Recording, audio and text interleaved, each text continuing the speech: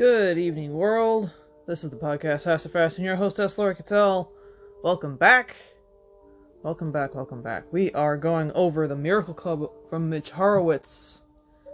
And we finished off Chapter 7 last time. We've made it all the way to Chapter 8. And I don't know if it's just me, but these chapters seem awfully short. Maybe that's just me? I'm not sure. Let me see.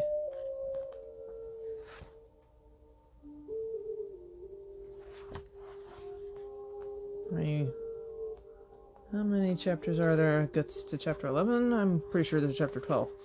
So, apparently the next few chapters are actually a lot thicker than their previous ones.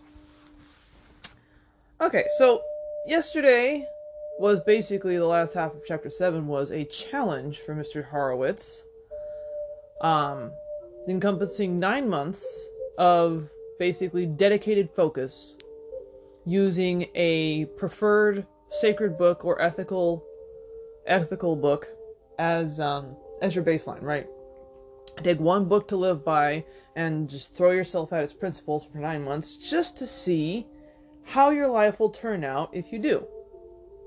Why 9 months? Because 9 months is the gestation period for an average human being. That's why. So basically you're gestating a new life, as it were. So you can do it, you cannot do it, you can just do a truncated version of it. However, I would, an aside, if you are going to do something like that, the whole point is to do it with passion. You are supposed to get after it, like somebody had offered you the best job in the world, you had 9 months to prepare for it, and you get paid like the most ridiculous sum of money if you were done. You need to go after it like it's the best thing in the world. Like you can't imagine anything else. So if you're not prepared to go after something like that, then I would advise you not to.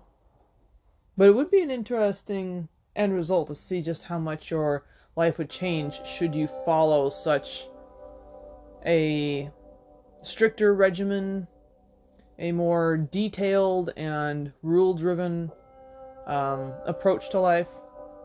Certainly how you approach life itself would change. It'd be interesting to see, though. That's something I wouldn't mind doing on my own after I get moved and everything. So that finished off chapter 7, and we are now on chapter 8, The Ethic of Getting Rich. Probably so titled, and I haven't even gotten into the chapter yet, but probably so titled because there seems to be within the culture that if you're rich, you're not spiritual. If you're spiritual, you're not rich. So a lot of times people think it's not spiritual to get rich, or you're scamming someone, or you're denying someone, or you're thieving, or some other way of lying to get what you want. So a lot of times there's a big disconnect between getting rich and being spiritual, which there shouldn't be. There's an entire body of movement out there right now trying to counter that. You can very much be spiritual and still be wealthy. Generally, when spiritual people are wealthy, they tend to do really awesome things with their wealth. They go out and they help people. They go build schools and they run missionary supplies, and they provide water to places, and they do youth camps and babysitting and all sorts of awesome things. Like, hey, I've got all this money, what the heck am I going to do with it? I don't know, I'm going to go help people. Okay? So, before we got any farther into the actual chapter itself. And that is what we were doing today, so before I go any farther, my shout out to the restaurant industry, all my guys and gals out there in Foodland. Thank you for all you do, thank you for all you've done, thank you for all you're still going through. Thank you for showing up for work today. Thank you for showing up for work the last year and a half. And if you are feeling stressed and overwhelmed and you can't take it anymore, please take a walk, take a shower, take a bath, take a smoke. Do something, but please don't do something you can't take back. Please don't quit. Don't quit. Okay. So the ethic of getting rich. There is a conflict in early 21st century New Thought. Some seekers want a New Thought that emphasizes personal attainment and ambition. Others believe that New Thought's focus should be on social justice. They view the Think and Grow Rich approach as narrow, unspiritual, or outdated. The 1910 classic The Science of Getting Rich by mind power pioneer and social activist Wallace D. Wattles, 1860 to 1911, points the way out of this conflict. Wattles' message is distinctly relevant for a contemporary New Thought culture that is divided between social justice and personal achievement. The author and progressive era reformer demonstrated how these two priorities are really one. A socialist, a Quaker, and an early theorist of mind-positive metaphysics, Wattles taught that the true aim of enrichment is not accumulation of personal resources alone, but also the establishment of a more equitable world, one of shared abundance and possibility.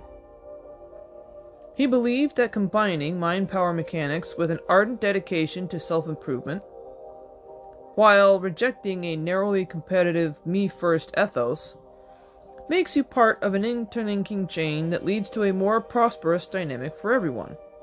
So, right off the gate, we've got a definite distinction between Mr. Dooley's and Mr. Mitch's, or Mr. Horowitz's, directions.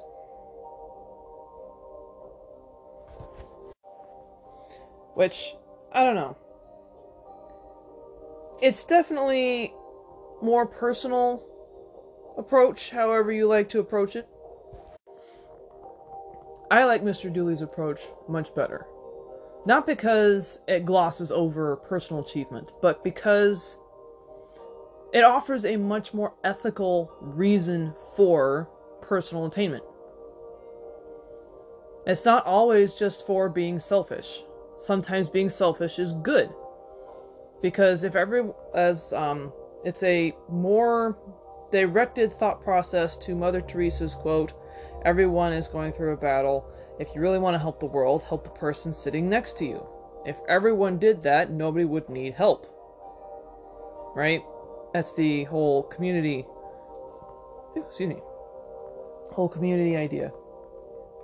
So Mr. Dooley takes that and refines it a little bit more and sits there and says it's okay to be selfish because when you're working on your own happiness, your immediate surrounding, right, your coworkers, your friends, your family, all benefit because you're working on your happiness, so therefore your happiness then goes out and aids and adds to their happiness, then their happiness increases, and so on and so forth, and it snowballs.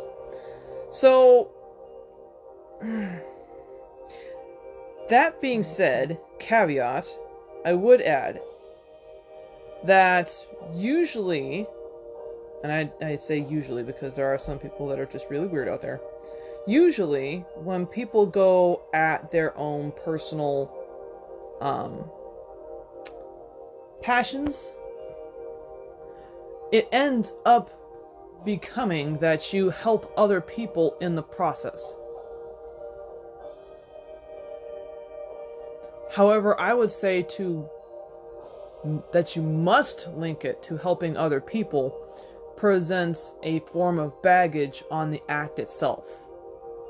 Personally, I think it should be a free and clear decision. Sometimes it's okay to do something selfish for yourself. Show yourself some self-love. There's nothing wrong with that. So, if that's where the rest of this particular chapter is going, take it with a grain of salt. We'll see where it goes. Continuing. Wattles' slender guidebook, The Science of Getting Rich, remained obscure in mainstream culture until about 2007. Around that time, The Science of Getting Rich became known as a key source behind Rhonda Byrne's The Secret.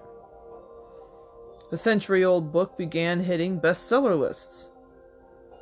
I published a paperback edition myself that hit #1 on the Bloomberg Business Week list. My 2016 audio condensation reached #2 on iTunes.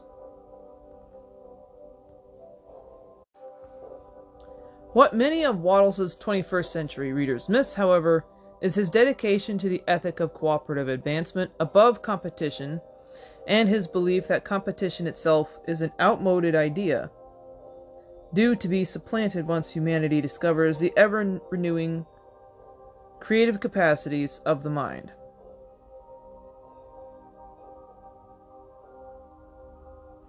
As none but the most perceptive readers could detect, Wattles combined his mind metaphysics with a dollop of Marxist language.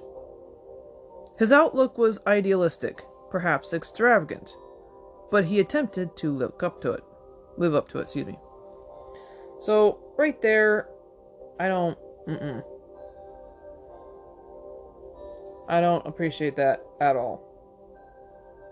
So, that one is a very much diversion from myself and what Mitch is putting forth in this book here. Simply because competition, psychologically, we are competitive creatures.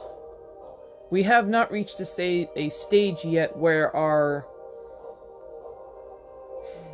How do I put this? Our wants for our fellow man exceed our wants for ourselves. And that's not exactly a bad thing, okay? Wants for yourselves includes putting a roof over your head, putting clothes on, making sure you have enough food to eat, making sure your kids go to a decent school, or school at all, get an education, you have a job that you make a decent paycheck at. Those are wants. A car that runs, reliable transportation. Those are personal wants. Okay. Competition allows us and drives us to create better than what we had. So, I'm going to diverge completely from this. Marxist ideologies have been quite the downfall of many a civilization, and I don't agree with them at all. So, the person itself, yay, what he put forth, obviously open to interpretation. Obviously, many people have interpreted it in many different ways because Rhonda Byrne used it to great success when she put forth The Secret, and the law of attraction became a worldwide phenomenon. So, for the rest of this, take it with a grain of salt. A one-time Methodist minister, Wattles lost his northern Indiana pulpit when he refused collection basket offerings from congregants who owned sweatshops. He twice ran for office on the ticket of fellow Hoosier Eugene V. Debs' Socialist Party, first for Congress and again as a close second for mayor of Elwood, Indiana. At the time of his death in 1911, him and his daughter Florence, 1888 to 1947, a powerful socialist orator in her own right and later the publicity director at publisher E.P. Dutton, were laying the groundwork for a new mayoral run, cut short when he died of tuberculosis at age 50 while traveling to Tennessee.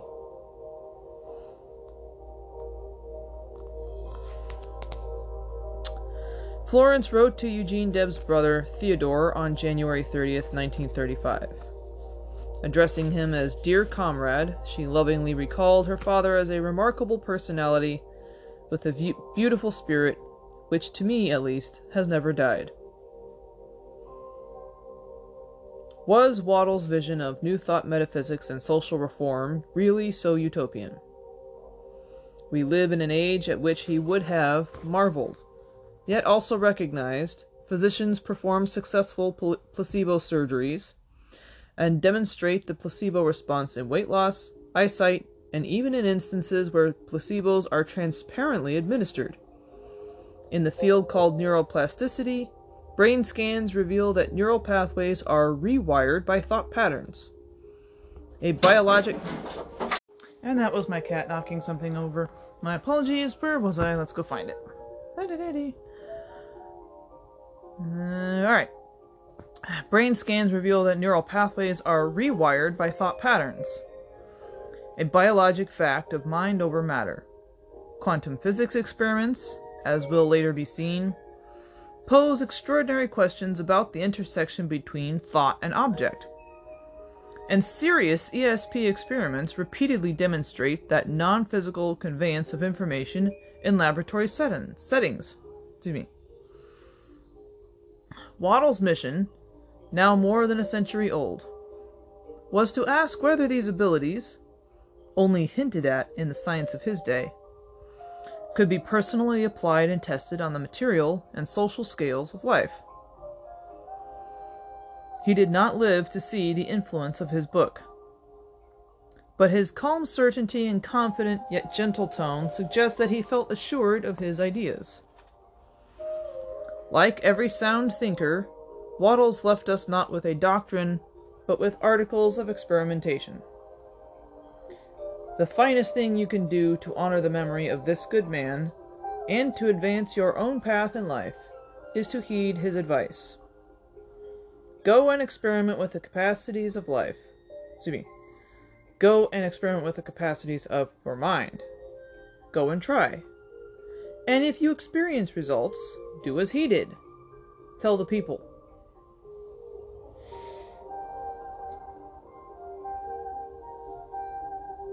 So, I'm at a loss here. So Waddell's was trying to get at that from the aspect of he didn't want people to have to do the whole struggle for survival thing anymore. His was a pursuit of a more harmonious world, and he thought this was one way of getting at it. I'm going to go back to the realities of the person as Mr. Dooley illustrated in his book. Is that, and honestly, you've seen it a lot of times in your own life. Alright? Spoiled children grow up to be insufferable adults. How does a child get spoiled? They never encounter rejection, they never encounter obstacle, they never encounter any form of struggle. They're given every single thing, and they haven't had to work for, and subsequently they don't value a thing. Overcoming adversity is a necessity. It is not a byproduct. It is not an obstacle to be eliminated completely from society. It is a necessity. Because value is built into the end result of overcoming every single piece of adversity you've ever been through. Because the things you attain afterwards become more valuable as a result, because of how much it took to attain it. So I'm going to argue against this little paragraph, although I can understand where Waddell's is going with, but I'm going to respectfully disagree.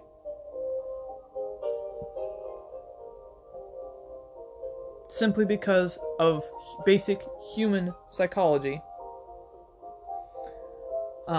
We haven't gotten to the stage yet, and I don't really think we will this century or even next century, but we'll see.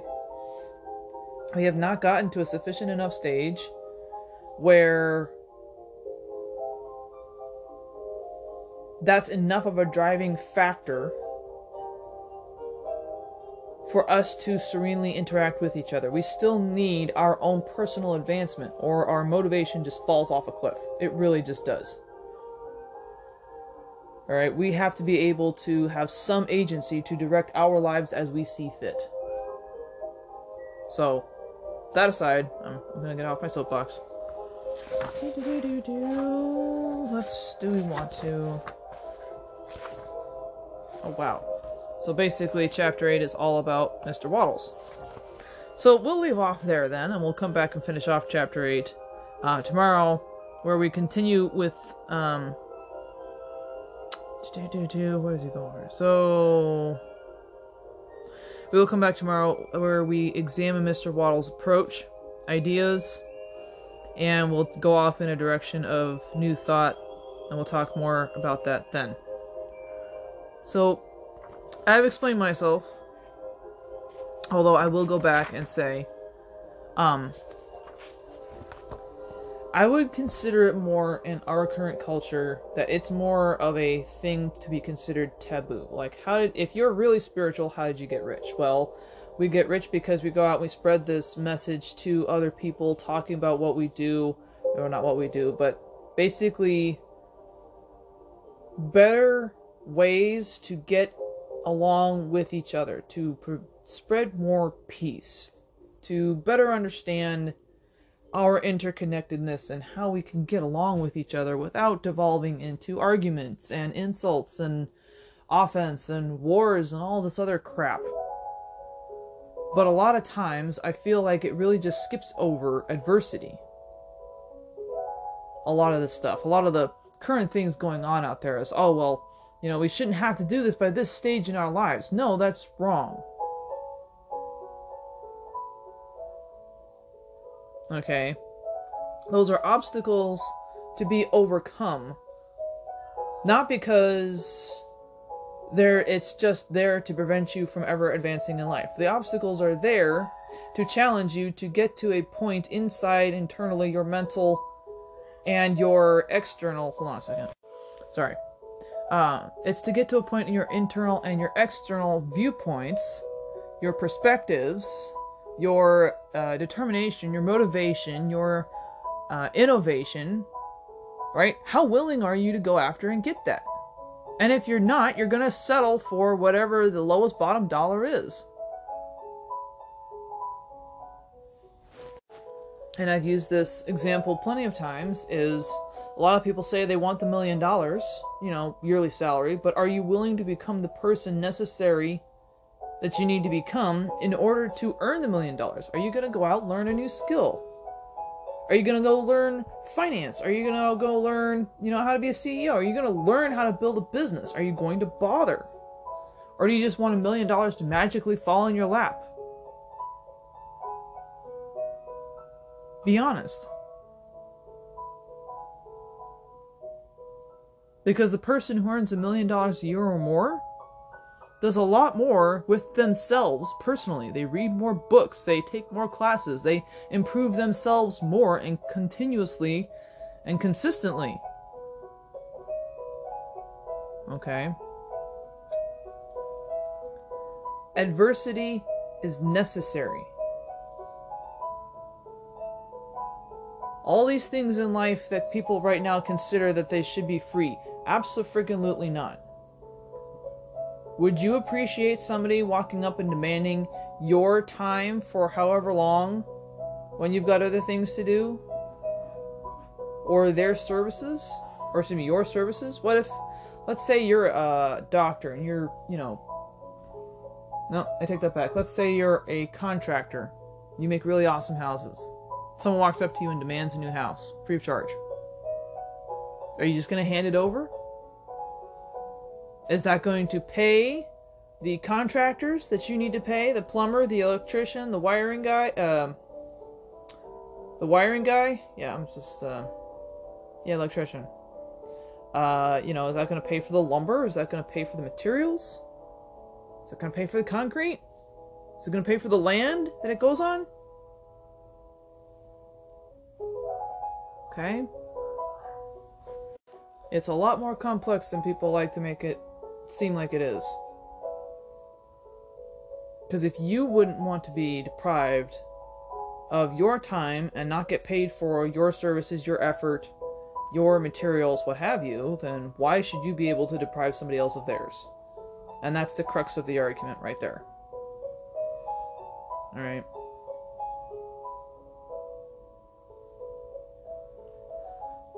It's a big, massive, messy system.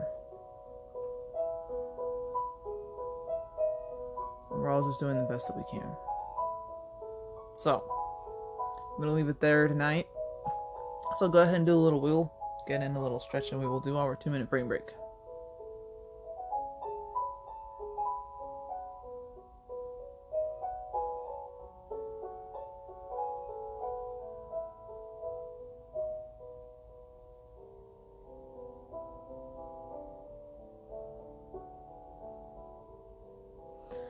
Alrighty. Go ahead and close your eyes.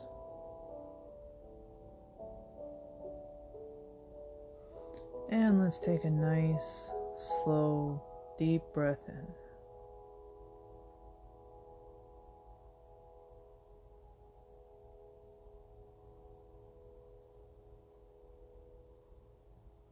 And let it back out.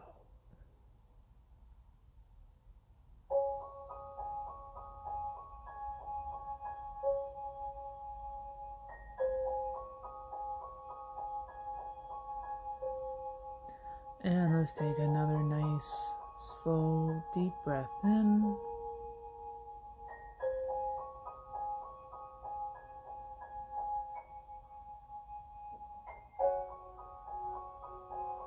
And let it back out.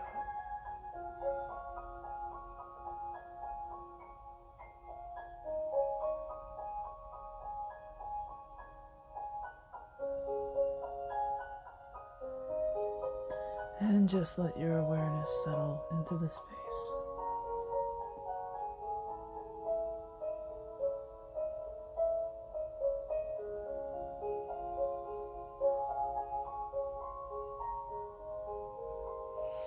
And for today, just get lost in the music.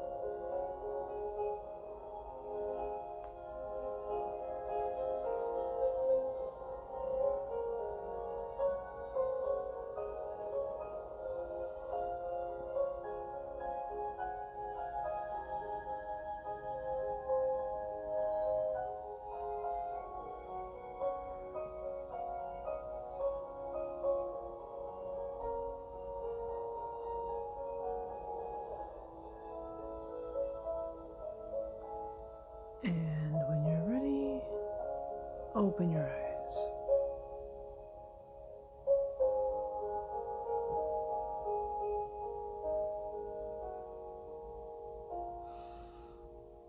Alrighty, guys.